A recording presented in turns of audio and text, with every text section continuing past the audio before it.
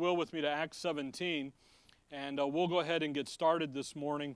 We're kind of introducing a new topic here over the coming weeks, and it's a subject that, quite honestly, I didn't really think we needed to talk about or to study. I just made some assumptions about things, and then as soon as you do, then you quickly find out, uh-oh.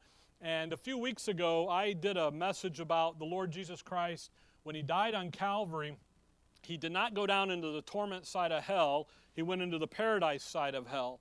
And from that message, I got several comments and questions about hell and about the subject. What is it? You know, you've really never taught about this, and Paul never talks about it in his epistles, and this and that. And so I've spent the last couple of weeks digging out some old notes, and I went looking. Apparently, I've never really taught this in a subject matter like this. So we're going to look at the issue over the next several weeks concerning the doctrine of eternal judgment and the issue of hell, the issue of the lake of fire, and really to do it so that we understand the doctrine. We understand the fact that hell is a real entity. It's a real thing. And it's something that when you think about being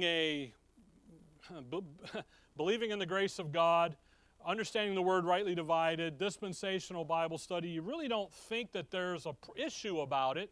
And yet there has been here recently in some of the grace circles, great issues about it. And unfortunate that it is that way. And my goal isn't to blast away at all the bad doctrine. My goal is to teach you the doctrine. You got Acts, right? Look over at 2 Corinthians 1, as my manner is, to go look at something else just real quick. Look at 2 Corinthians 1. When we talk about the issue of eternal judgment, when we talk about hell, the lake of fire, the judgment of God on the lost, it's an issue that needs to be understood clearly from a dispensational perspective. And again, my goal is 2 Corinthians 1:24. Not for that we have dominion over your faith, but are helpers of your joy, for by faith ye stand. My goal is not to tell you this guy's right and this guy's wrong, okay? My goal is here's the doctrine. And if we're going to say that we believe the King James Bible, we're going to say that we believe God's Word, then what are we going to believe? The doctrine, okay? And in doing that, again, this subject is greatly misunderstood. There's different ideas. I don't have it with me, but Google is great right now on this. You have people who are universalist. They believe in the end everybody is saved. And then, by the way, there's various points underneath that. You believe in you have part of that, the annihilationist, who believe that you're just annihilated, soul sleep idea. So you get all of these different, and really those come from a misunderstanding about what Scripture says about hell and about judgment. Some will say, well, God is a God of love, so He would never judge anyone to eternal damnation. Well, yes and no. God's love, it'll never let you go. You know, when you think about real love, God's love, it'll never let you go. You can't run so far that it can never reach you. It will always reach you. His love will never let you down. It will never disappoint you. But you know what? His love will never let you off the hook either. It'll hold you accountable because that's who He is. That's His character. That's His righteousness. That's His holiness. That's His integrity. And so when they say, oh, the love of God would never do that. Yeah, but His love does require accountability. If you think about accountability and responsibility, that's what He did with Adam and Eve in the garden. He gave them volition. He gave them free will to make a choice, but then to be held accountable for their choices. So when you begin to look at the different ideas, again, the goal here is you need to understand the doctrine. We need to understand why God created hell. Why did he do it? What was he thinking? What was going on? And we'll look at that.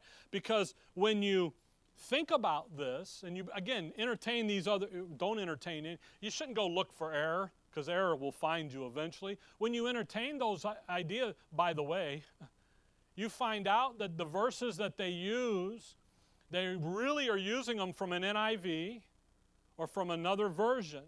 Hardly ever do they use the verses right out of the King James Bible. Because in the other versions, we're going to look at Mark 9 here in a little bit. Come back over to Romans 1.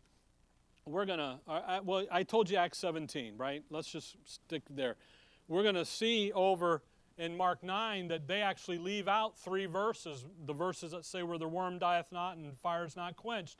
Those leave it out. Well, if it's not on the page, then I don't have to deal with it. And in reality, you do have to deal with it. So as we begin to consider the subject, we want to look at it doctrinally, and we're going to look at it dispensationally. But just like we do any doctrine, because there's an issue in time past, there's an issue in the but now, whoops, and there's an issue in the ages to come. When you think about the issue of eternal judgment. And as we look at that and as we consider it, you real quickly begin to say, wow, okay, there's some things here that I need to pay attention to. The biggest one for me is when I hear people say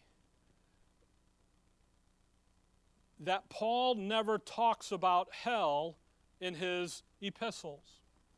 Well, that's an interesting thing. Who does Paul write his epistles to? The lost or the saints of the Most High? The saints. So why would he talk about hell, the eternal judgment of the lost, to you and I? But yet it is an integral part of his gospel. Romans 1, verse 18, for the wrath of God is revealed. We'll get over there in just a second. So he starts dealing with the issue of justification with what? The wrath of God being revealed. So it is an integral part of his gospel, of the gospel message. I just made that worse, didn't I? I can see it out of the bottom of my eye. Isn't that irritating? I can just, it's like, okay, you know? Well, I got a scratch on my glasses, not over in the corner, right in the middle, you know? It's like, come on, really? So now it's dodging the scratch. So when we look at things here and we talk about the wrath of God and we talk about the eternal, just know it is a doctrine that Paul does find very, very needful to understand. Look in Acts 17. We're just jumping in here. He's been preaching on the Mars Hill.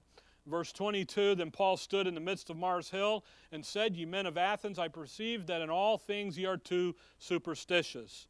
For as I pass by and behold your devotions, I find an altar with this inscription, To the unknown God, whom therefore ye ignorantly worshipped, him declare I unto you. And he goes into talking about the God of the Bible, the unknown God. And he's dealing with them. Verse 28, For in him we live and move and have our being, as certain also as your own poets have said, for we are also his offspring. For as much then as we are the offspring of God, we ought not to think that the Godhead is like unto gold or silver or stone, graven by art and man's devices. That's how religion thinks about God. Okay? He's just another idol thing. Verse 30, And the times of this ignorance God winked at, but now commandeth all men everywhere to what? To repent. So back here, in times past, he's got Israel as his people, and the Gentiles are down here. They're cut off. They're set aside. And you know what? He calls this the time of ignorance. And what'd God do? He winked at it. Think about a wink of God going for 2,000 plus years. You know, holy cow. But now watch verse 31. Why does he the end of verse 30, but now commandeth all men everywhere to repent. Why does he do that? Why is he now calling all men to repentance? Verse 31, because he hath appointed a day in which he will judge the world in righteousness by that man whom he hath ordained, whereof he hath given assurance unto all men, in that he hath raised him from the dead. What's going to happen is out here in the come, it's called the Great White Throne Judgment. We'll get over there in a little bit. He's going to do what? What's he going to do? He's going to judge. He's going to judge all men. There's a judge. All of mankind's going to face the judge. As believers, we have the judgment seat of Christ. Great, glorious, wonderful day. But as unbelievers, as lost, they've got a day out here called the Great White Throne Judgment, and they're going to face the judge. So do you know why religion hides this fact about hell, hides the fact about the God of the Bible? It's because what do they know? They know they're going to stand in judgment, and He's their judge. So they move it. Come over to chapter 24 of Acts.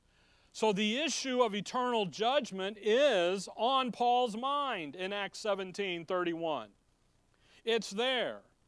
He's appointed a day in which he's going to judge, Acts 24.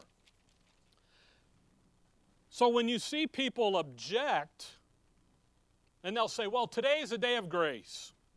So don't talk about wrath. You'll scare people. Don't do this, don't do that. But yeah, today is the age of grace. That's what the but now is. It's the age of grace, the dispensation of grace. That's why 1731, he said what? There is a day out here. God's holding back His wrath. What's holding back His wrath today? The age of grace is. He's not imputing their trespasses unto, He's holding it back. Romans 12, we've been studying Romans 12 the first hour. He says, avenge not yourselves, for I'm going to repay. There's a day when I'm going to take care of this. It's like that thing in Ecclesiastes 8, where about a sentence not executed swiftly. People think, oh, He's just not going to do it. Yes, He's going to do it, but He's going to do it when it's time to do it. You with me? Okay? So don't let somebody pull this, oh, well, today's a day of grace and you shouldn't talk about hell, you'll scare everybody. No, because you ought to be talking about hell. You ought to be talking about eternal judgment because it plays a critical, a prominent role in Paul's gospel. Folks, if you can't get people lost, you can't get them saved. See? So if, by the way, there's a wonderful idea out there, not wonderful, it's heresy, that everybody's saved, they just don't know it. So when you preach them the gospel, then they understand that they've always been forgiven or saved. So that means you've got people in hell who are saved. It's not how it, that goes against a just God. Romans 3, He's just and justifier. Acts 24 here.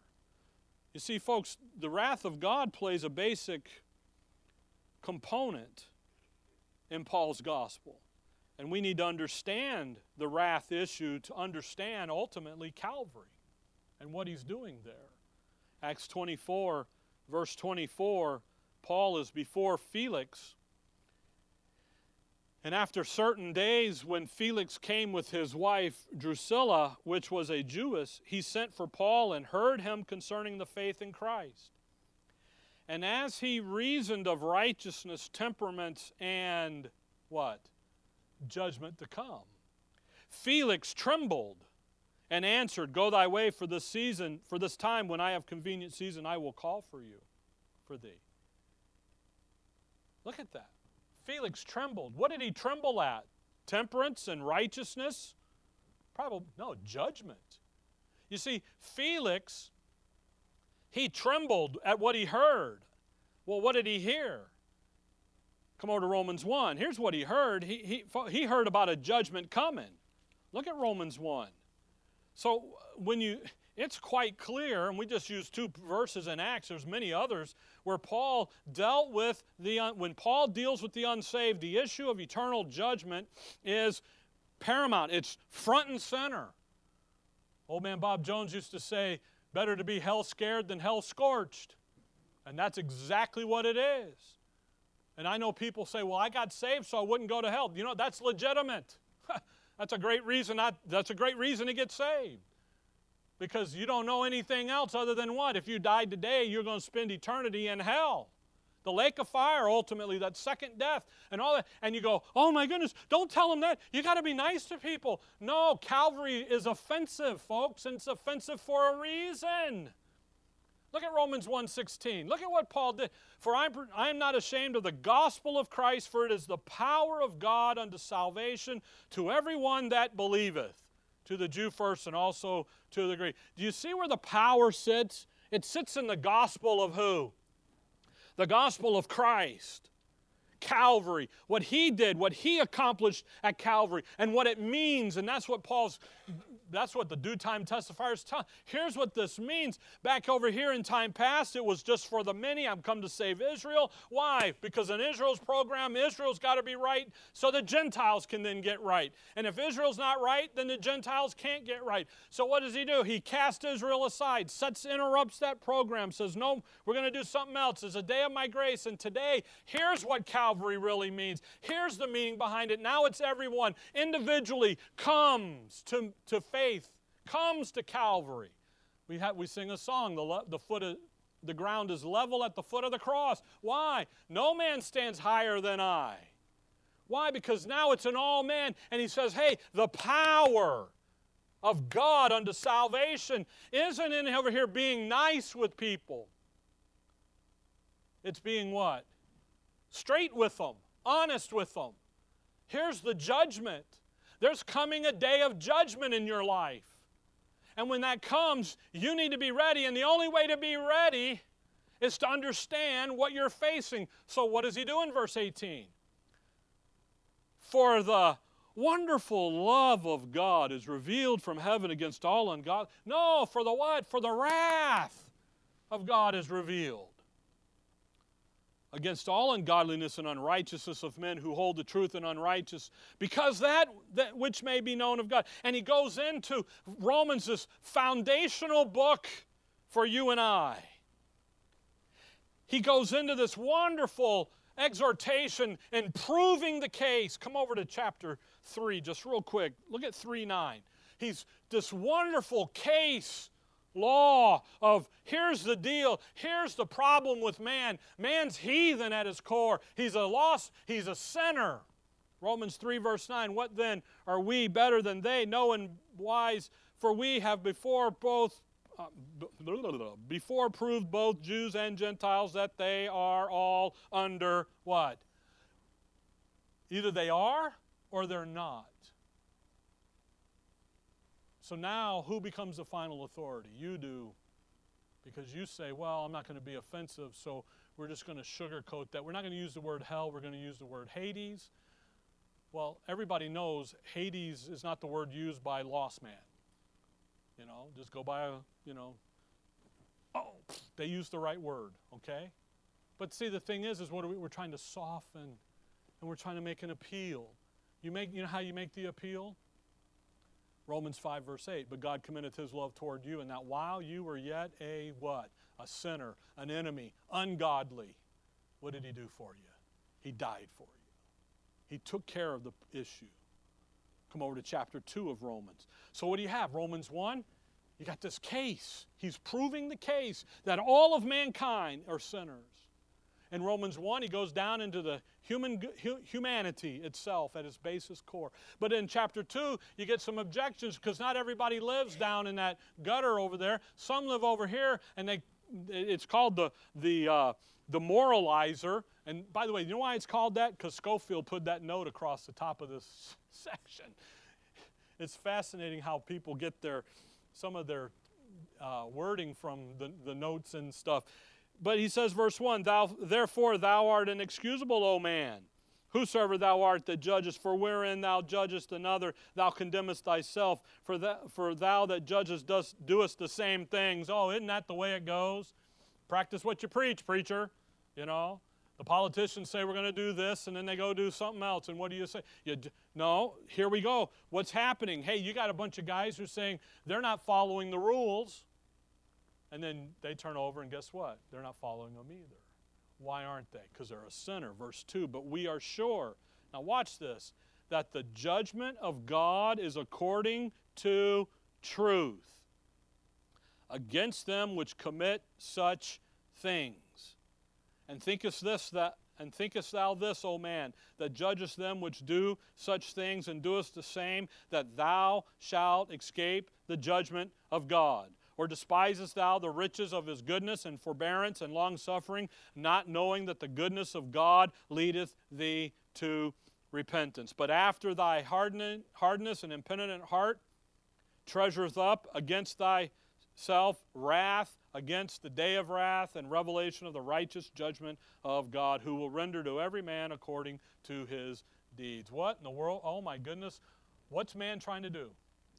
Avoid the judgment. So then what do? We speak away, teach away the issue of eternal judgment. So just remember, for Paul, eternal judgment, wrath, hell, it's of great importance. And here in the book of Romans, this doctrinal treatise about salvation in the age of grace, here in the first 3 chapters, as he deals with the issue of sin and condemnation, right in the middle of it, chapter 2, what's he talking about? There's a day of judgment coming your way, where God is going to take you and he's going to render to you according to your deeds. And what are your deeds? Your deeds ain't good. It doesn't matter how good you think it is. That's why he says, verse 7, to them who by patience, continuance, and well-doing seek for glory and honor and immortality and eternal life. Hey, verse 7 is a great definition of perfect righteousness. You got to continue in well-doing. You know what that means? You never mess up. You continue in it. You never have a bad day. You never have a day off. I'm talking to Ricky, how's it going? Not a good day today, Dad. Oh, okay, I'll talk to you later. Click. Quick. Why? You don't get a bad day. You can't have it. You got to continue in it. Because if you don't, what are you? Well, you're verse 8. But unto them that are contentious. You see, contentious versus doing what? Well-doing. No, I ain't going to do that, man. Are you kidding? Look at what they did to me. They cut me off. Run down there and cut them back off. You know, slow down. Put the blinkers on. Crash on I-60 or US 60. Here we go. And there's the preacher in the middle of it, you know. What happened? Well, he just, you know. No. Wrath. That's what's happening here. And it's an integral part of Paul's gospel. And you cannot get to chapter 3 where he begins to teach us about that we are justified by faith. And we're justified freely. And we're justified freely by his grace through the redemption that is in Christ Jesus. And whom God has set forth to be a propitiation through faith in his blood. You can't get there without the wrath. Because the question then is why did he do that if there's no wrath? If there's no judgment? Why did he do that? He didn't need to do that. Well, so then you get spinned off into all these other heretical, it's just crazy ideas. Okay? So when we come to this subject of eternal judgment, I'm not coming to it very lightly. I hope you can tell that. Because it's something that is an integral part of the gospel message. And quite frankly, we don't talk about it. Come over to the book of Revelation. And when you don't talk about it, as you ought to talk about it, I guess, then sometimes you wonder whether or not it's even real or not, and that you believe it. So we're going to discuss it. But how we're going to discuss this is doctrinally and dispensationally, for here's what the Scripture says, okay? And we're going to do it on the timeline. Revelation 14, we're out here in the ages to come, okay? So let's just get some time on here. We got Calvary. Christ dies. He's ascended. He comes back in the Acts. The diminishing away of Israel. You got Paul, Acts 9, on the road to Damascus. You've got the church, the body of Christ, we're taken out at the end. We call that the rapture. Then you have the 70th week of Daniel, the second coming, the setting up of the kingdom, and the great white throne judgment. And then you go out into the new heaven and earth. Okay? Now, we're going to look at some stuff that's going to show hell at each component, at each thing. Okay? What was hell back here? We're going to look at Mark 9, tremendous passage on this. We're going to look at Luke 16, another tremendous passage on it. We're not going to look at it today, okay, coming. We're going to go get over here. We're in Revelation 14. So where are we in Revelation 14? We're in the to come. We're in the future. By the way, I keep walking around, I'm getting myself dizzy. 1,000 years, Satan is bound into the bottomless pit. There's a lake of fire out here, okay? He's then loosed.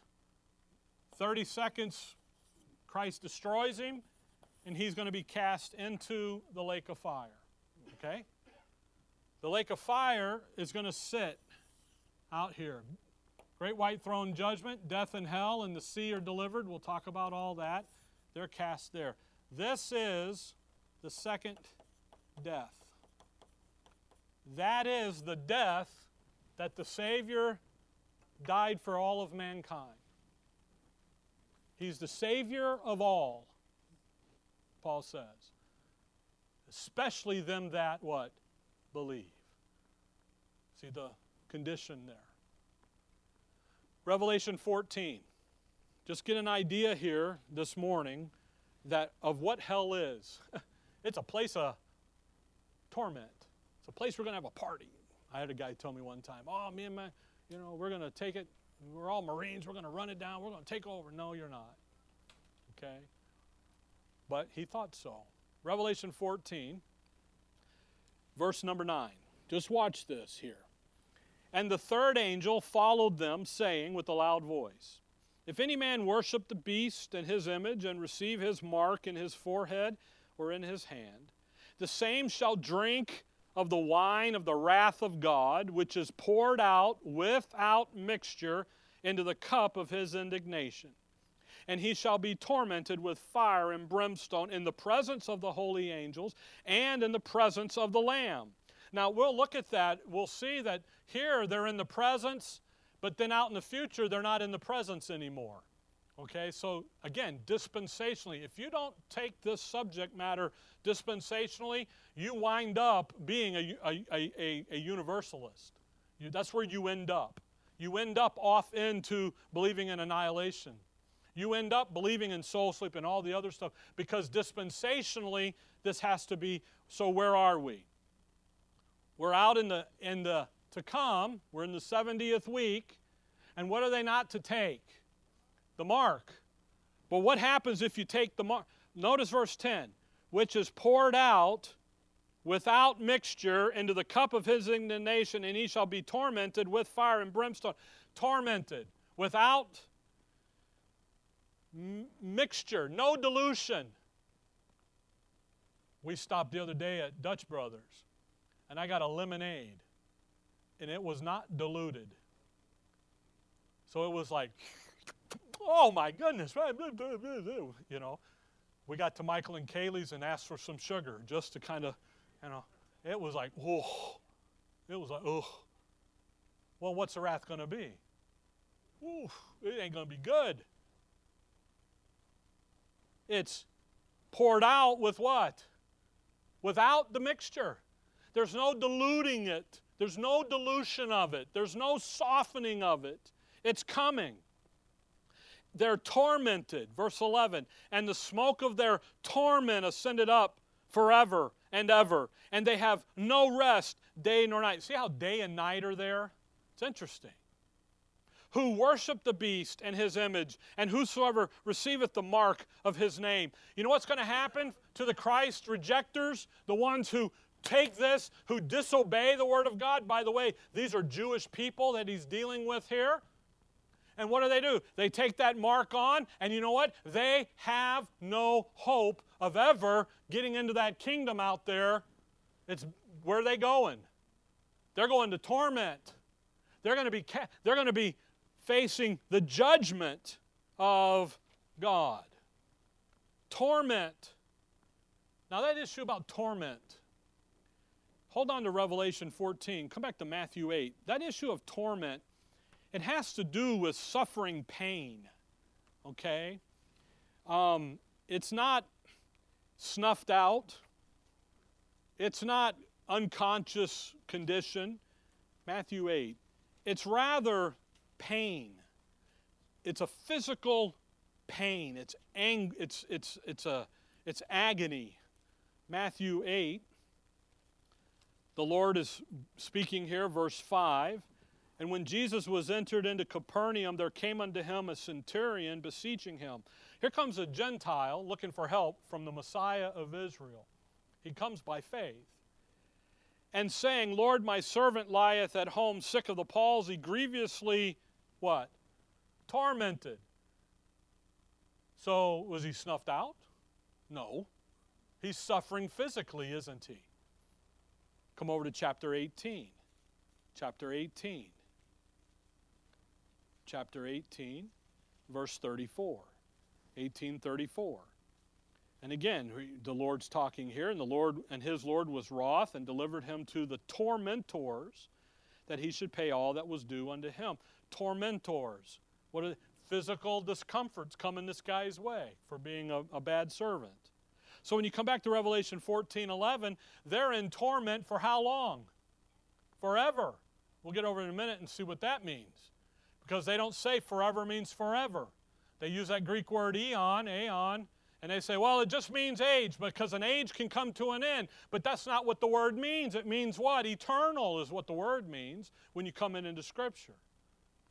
So in Revelation 14, there's a mark of the beast, right? If you take it, you're going to get cast into torments for how long?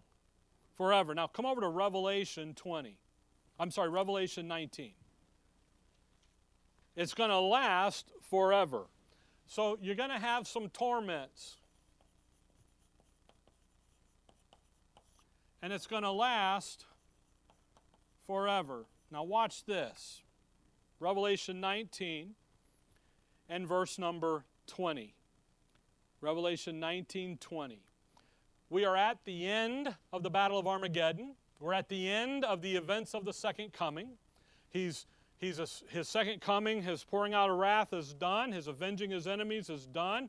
He's established the little flock with the new covenant. He's establishing the beginning of the kingdom reign, the millennial kingdom here, but the millennial, the 1,000 years, but the kingdom reign. He's getting all of that set up, and he's going to take, verse 20, and the beast was taken, that's the Antichrist, and with him the false prophet, Revelation 19:20, that wrought miracles before him, with which he deceived them that had received the mark of the beast, and them that worshipped his image. These both were cast how?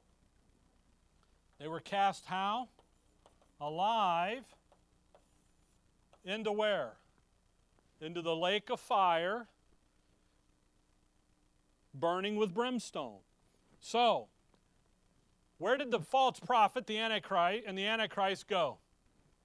In the lake of fire, but they went there alive, didn't they? Now this is over here, at the end. Right? Now what's he do? He bound Satan, chapter 20. He takes verse 2, and he laid hold on the dragon, the old serpent, which is the devil and Satan, and bound him 1,000 years. He's bound 1,000 years, isn't he? That's a long time, isn't it? A lot of stuff goes on in that 1,000 years. But come on over to verse 5. Revelation 20, verse 5. But the rest of the dead lived not again until the 1,000 years were finished. Verse 7. So where are we at? We're at the end of the 1,000 years, aren't we? And when the 1,000 years are expired, Satan shall be loosed out of his prison, and shall go to deceive the nations which are in the four corners of the earth, Gog and Magog, to gather them together to battle, the number of whom is as the sand of the sea. And they went up on the breadth of the earth and encompassed the camp of the saints about, and the beloved city, and fire came down from heaven, from God out of heaven, and devoured them. There's the picture of that is Elijah with Baal. Okay? Now watch verse 10. And the devil that deceived them was cast into the lake of fire with brimstone, where the beast and the false prophet ceased to exist. Where the false prophet and the beast just burnt away. What does it say? They are. And that, by the way, that word are in Revelation is very significant, because he is telling them they are what? They exist. They are. And that word are, and throughout Revelation, he'll say that those golden candlesticks, they are this. They are that. 1,000 years later, and where are the beast and the false prophet? They're tormented day and night forever and ever, aren't they? That means that fire is a special kind of fire, isn't it?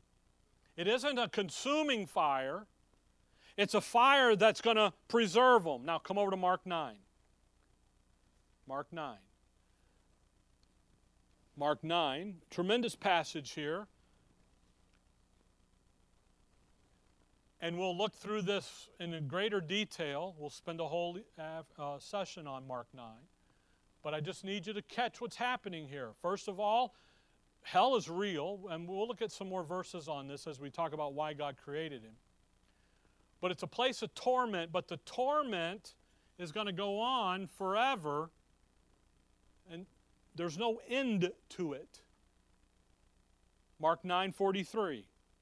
And if thy hand offend thee, cut it off. It is better for thee to enter into life maimed than to having two hands to go into hell, into the fire that never shall be quenched, where their worm dieth not, and the fire is not quenched. And if thy foot offend thee, cut it off. It is better for thee to enter and halt into life than having 2 feet to be cast into hell, into the fire that never shall be quenched, where their worm dieth not, and the fire is not quenched. And if thine eye offend thee, pluck it out. It is better for thee to enter into the kingdom of God. So that tells you, by the way, where do they expect life to be? In the kingdom, okay? Which with one eye, and having 2 eyes, to be cast into hell fire, where their worm dieth not, and the fire is not quenched. For everyone shall be salted with fire. Now you got this thing about salted with, but with what? Fire. So the fire, what kind of fire? It's not a consuming fire, but it's a fire that causes the individual to suffer physically. How you know what kind of fire it is you remember Moses and the burning bush, Exodus 3? That bush was on fire, but the bush wasn't what? Consumed. There's the fire. So in verse 43, by the way, verse 44, 46, 48, and the new Bibles are all gone. They pull them all out. That's how they get around all that. But look at verse 48. It's clear that they're still, Revelation 20, what are they? They're alive. They're there. They're being consumed. They're being tormented. Now, Jesus Christ, he's talking in Revelation here. By the way, Mark 9, he's talking about out here.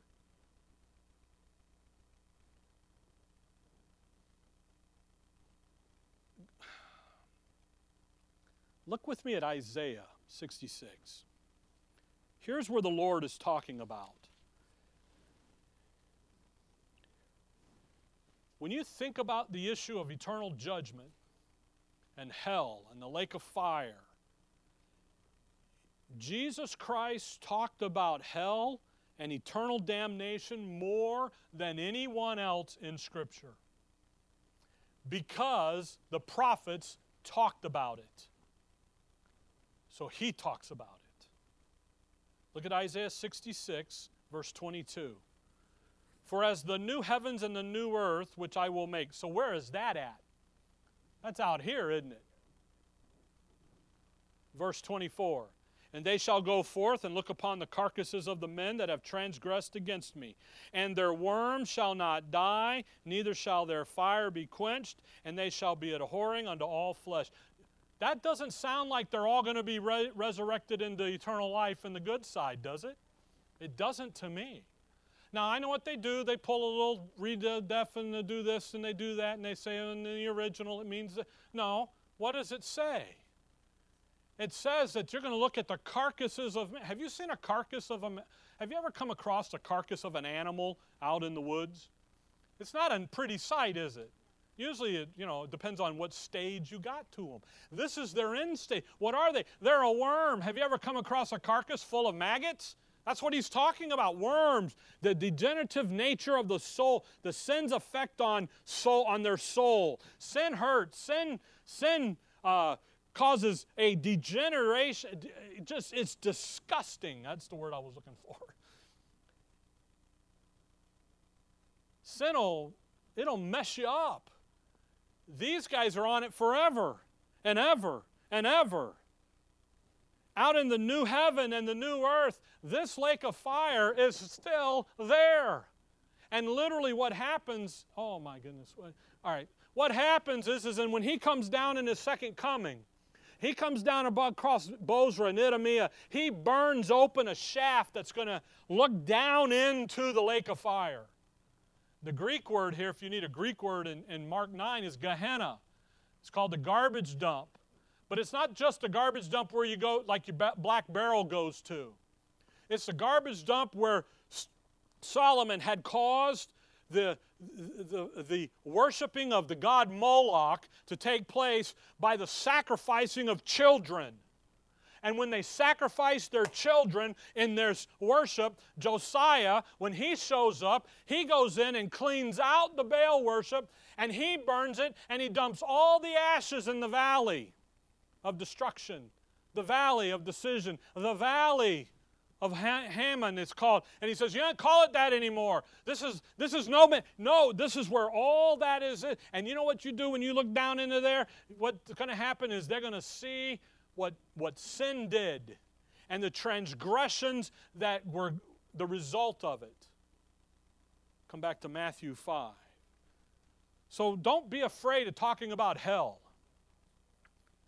Don't be afraid to understand that there is going to be a day of judgment, and it's going to go on forever. So what happens? Well, we just love Jesus. We're just going to talk like Jesus. What would Jesus do? So let's go to the Sermon on the Mount, and let's just follow the Beatitudes, right? Well, look at Matthew 5. He's in the Sermon on the Mount. He just gave them the Beatitudes and the first 12 verses there. But look down at verse 29. Here's Jesus Christ on the Sermon on the Mount, if that's your go-to passage. And if thy right eye offend thee, pluck it out, cast it from thee, for it is profitable for thee that one of thy members should perish, and not that thy whole body should be cast into where? Wait a second, on the Sermon on the Mount, what's he talking about? Don't get cast into hell. And he's not talking about paradise. He's talking about going over there on the torment side of the equation. Because back here, in time past, hell's got two compartments. We got the torment side and we got the paradise side. And we'll look at Luke 16 and we'll draw that out for you so you understand. Those two compartments are there. Now, come over to Matthew 25. Because this passage gets brought up in the conversation. Matthew 25. Folks, just catch this morning, hell's real. The torment is real. Okay? And your best effort to sugarcoat it does nothing but hurt. It makes the gospel of grace, the gospel of Christ, of none effect. Matthew 25, verse 31, when the Son of Man shall come in his glory, and all the holy angels with him, then shall he sit upon the throne of his glory. So where is that? That's over here. We're out future. We're out over here. One of the components, I say components, one of the events, the second coming of Christ, there are different events that happen in what is called the second coming, the second advent. Okay? One of the events is the judging of the nations. When this day comes, there's 75 days in here, according to Daniel, where these things are going to hammer out. The new covenant gets instilled into the believing remnant, the little flock, the true Israel of God. The Old Testament saints first are resurrected first, then the new covenant is instilled, but then there's this judging of the nations. Look there at verse 32. And before him shall be gathered all what? Nations. That's not Israel. Israel is set and done. Now we're talking about the Gentiles. And he shall separate them one from another, as the shepherd divided sheep from the goats. And he shall set the sheep on the right hand, and the goats on the left hand. And then shall the king say unto them on his right, Come, ye blessed of my Father, inherit the kingdom prepared for you from the foundation of the world. For I was a-hungered, and he goes through this whole list here. And then they ask him, Sir, when did we do this to you? Verse 40, and the king shall answer and say unto them, Verily I say unto you, inasmuch as ye have done it unto one of the least of these my brethren, ye have done it unto me. What are they claiming? What's he executing here? The Abrahamic covenant. You bless, I'll bless. I'll curse you. Hey, Abraham, I'll bless them that bless thee, and I'll curse them that curse thee. So there's going to be Gentile nations out there who are going to bless the true Israel of God and take care of them. And he says, okay, you guys, you get to go on into the kingdom. We're right here. Go in. That's how he can look in Matthew, Mark, Luke, and John and look at the Pharisees and the scribes and say, you're going to be standing right there watching Gentiles go into the kingdom that should be yours. But you're not yours because of your unbelief and your vain religious system and the fact that you rejected the Messiah. They're going to get it, and you're not. And you know what they're going to do? They're going to scream bloody murder. How did they get it when and he's going to say, Abrahamic covenant right there. And that's an official proclamation by the king on the throne, leveling it out. Verse 41. Then shall he say unto them on the left hand, Depart from me, ye cursed, into everlasting fire, prepared for the devil and his angels. Uh-oh. You know what happened to that group? They didn't get to wander around for 1,000 years. They went right into hell. Why? Because the righteous judge sits on the throne. Folks, I hope you understand. Now, you and I, we're in the heavenly places. We're watching this. I hope you understand that in that kingdom, especially the introduction of the 1,000 years, if the speed limit is 55 and you do 56, you're instantly judged. You're instantly execution. So then what speed are you going to drive at? 45, 40, just in case the tires are all out of whack, you know. I ain't driving, I'm walking. Well, how in the world then can those Gentiles be there that Satan catches, you know, after the 1,000 years? Well, what'd they do? They laid low, didn't they? They obeyed the law. They didn't believe in the God of Abraham, Isaac, and Jacob. They didn't believe the little flock when they came around knocking on the door. They just said, you know what? I saw Paul go 56 and I can't find Paul no more, so I'm picking on Paul. So guess what? I ain't going anywhere. I'm Ubering everything. And I'm door-dashing Uber Eats, that's the one. I'm bringing it. Why? So then what happens? When Satan shows up, then there they are, they can go. You follow? It's important to get that. But notice in verse 41, ye cursed into everlasting fire, and here's for next time, prepared for who? The devil and his angels. God, in response to the fall of the adversary, the fall of Lucifer, and him out trafficking his lie to the angelic realm, God created a judgment that was so devastating, so drastic, so terrifying, that it stopped the angels in their steps. And he called it hell. He called it lake of fire. He never intended for man to go. But what did man do? Fell too. Now watch verse 46. And these shall go away into everlasting punishment, but the righteous into life eternal. Everlasting, no end, forever. Now come over to Luke 1. And this is where everybody goes, well, that eon, that's age, and age has an end. But that word eon doesn't mean age. It means eternal. Well, how do you know that? How about Luke 1? I don't usually say stuff without a verse to show you, I hope. Look at Luke 1, and look at verse 31. Luke 1:31. We got Mary. She's going to have the baby. Gabriel's talking. And behold, thou shalt conceive in thy womb and bring forth his son, and shalt call his name Jesus, and he shall be great, and shall be called the Son of the Highest. And the Lord God shall give unto him the throne of his father David, and he shall reign over the house of Jacob for how long? That's that word eon, by the way. And of his kingdom there shall be what? There's eon again. How long is that going to last? Forever. It ain't going to ever end. The judgment of the lost is going to go on forever, eternal. Now, I realize that the topic is not a popular topic, but it's greatly needed to be understood. So that first of all, if you hear craziness, you can say, hang on a minute, here's some answer to the crazy.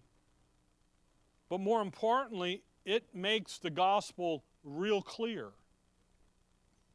And it magnifies the grace of God. Because what do you deserve? You deserve the lake of fire forever and ever and ever. But what did the Father say? I'm going to put that indictment of guilt on my Son and his activity at Calvary. And man, all you need to do is believe that. The wonderful thing about the love of God is it is never placed upon you because you are worthy of it. It was placed on it because He is worthy. And He's the one to be paid attention to. So, we're going to look at the issue there in Matthew 25:41 of why God created hell. We're going to look at it dispensationally, because you'll see we get back here today and then again out there in the future. Okay? I'm not trying to bore you. I'm not trying to scare you. I just need you to understand this critical doctrine. It's under attack today by friends of ours, people that we would say friends, but it's under attack by the world out there. Because the last thing you want to do is tell people that their end is not going to be a good one. You've got to be nice to everybody. Well, you know what? If you hold back the truth, you're not being nice. You're not being loving. So you need to have the truth, okay? All right, Heavenly Father, we thank you for the morning, Lord. We thank you for your word. And above all, Lord, we thank you for who we are in your Son, for the all spiritual blessings, for the completeness, for everything that you've given to us in your Son. We know that's true because that's who you are. It's what your word says to us. And Lord, we also thank you for being a just God. Not only for being the justifier, but for being just and giving what is required, what's just and honest and of good report. In your name we pray. Amen.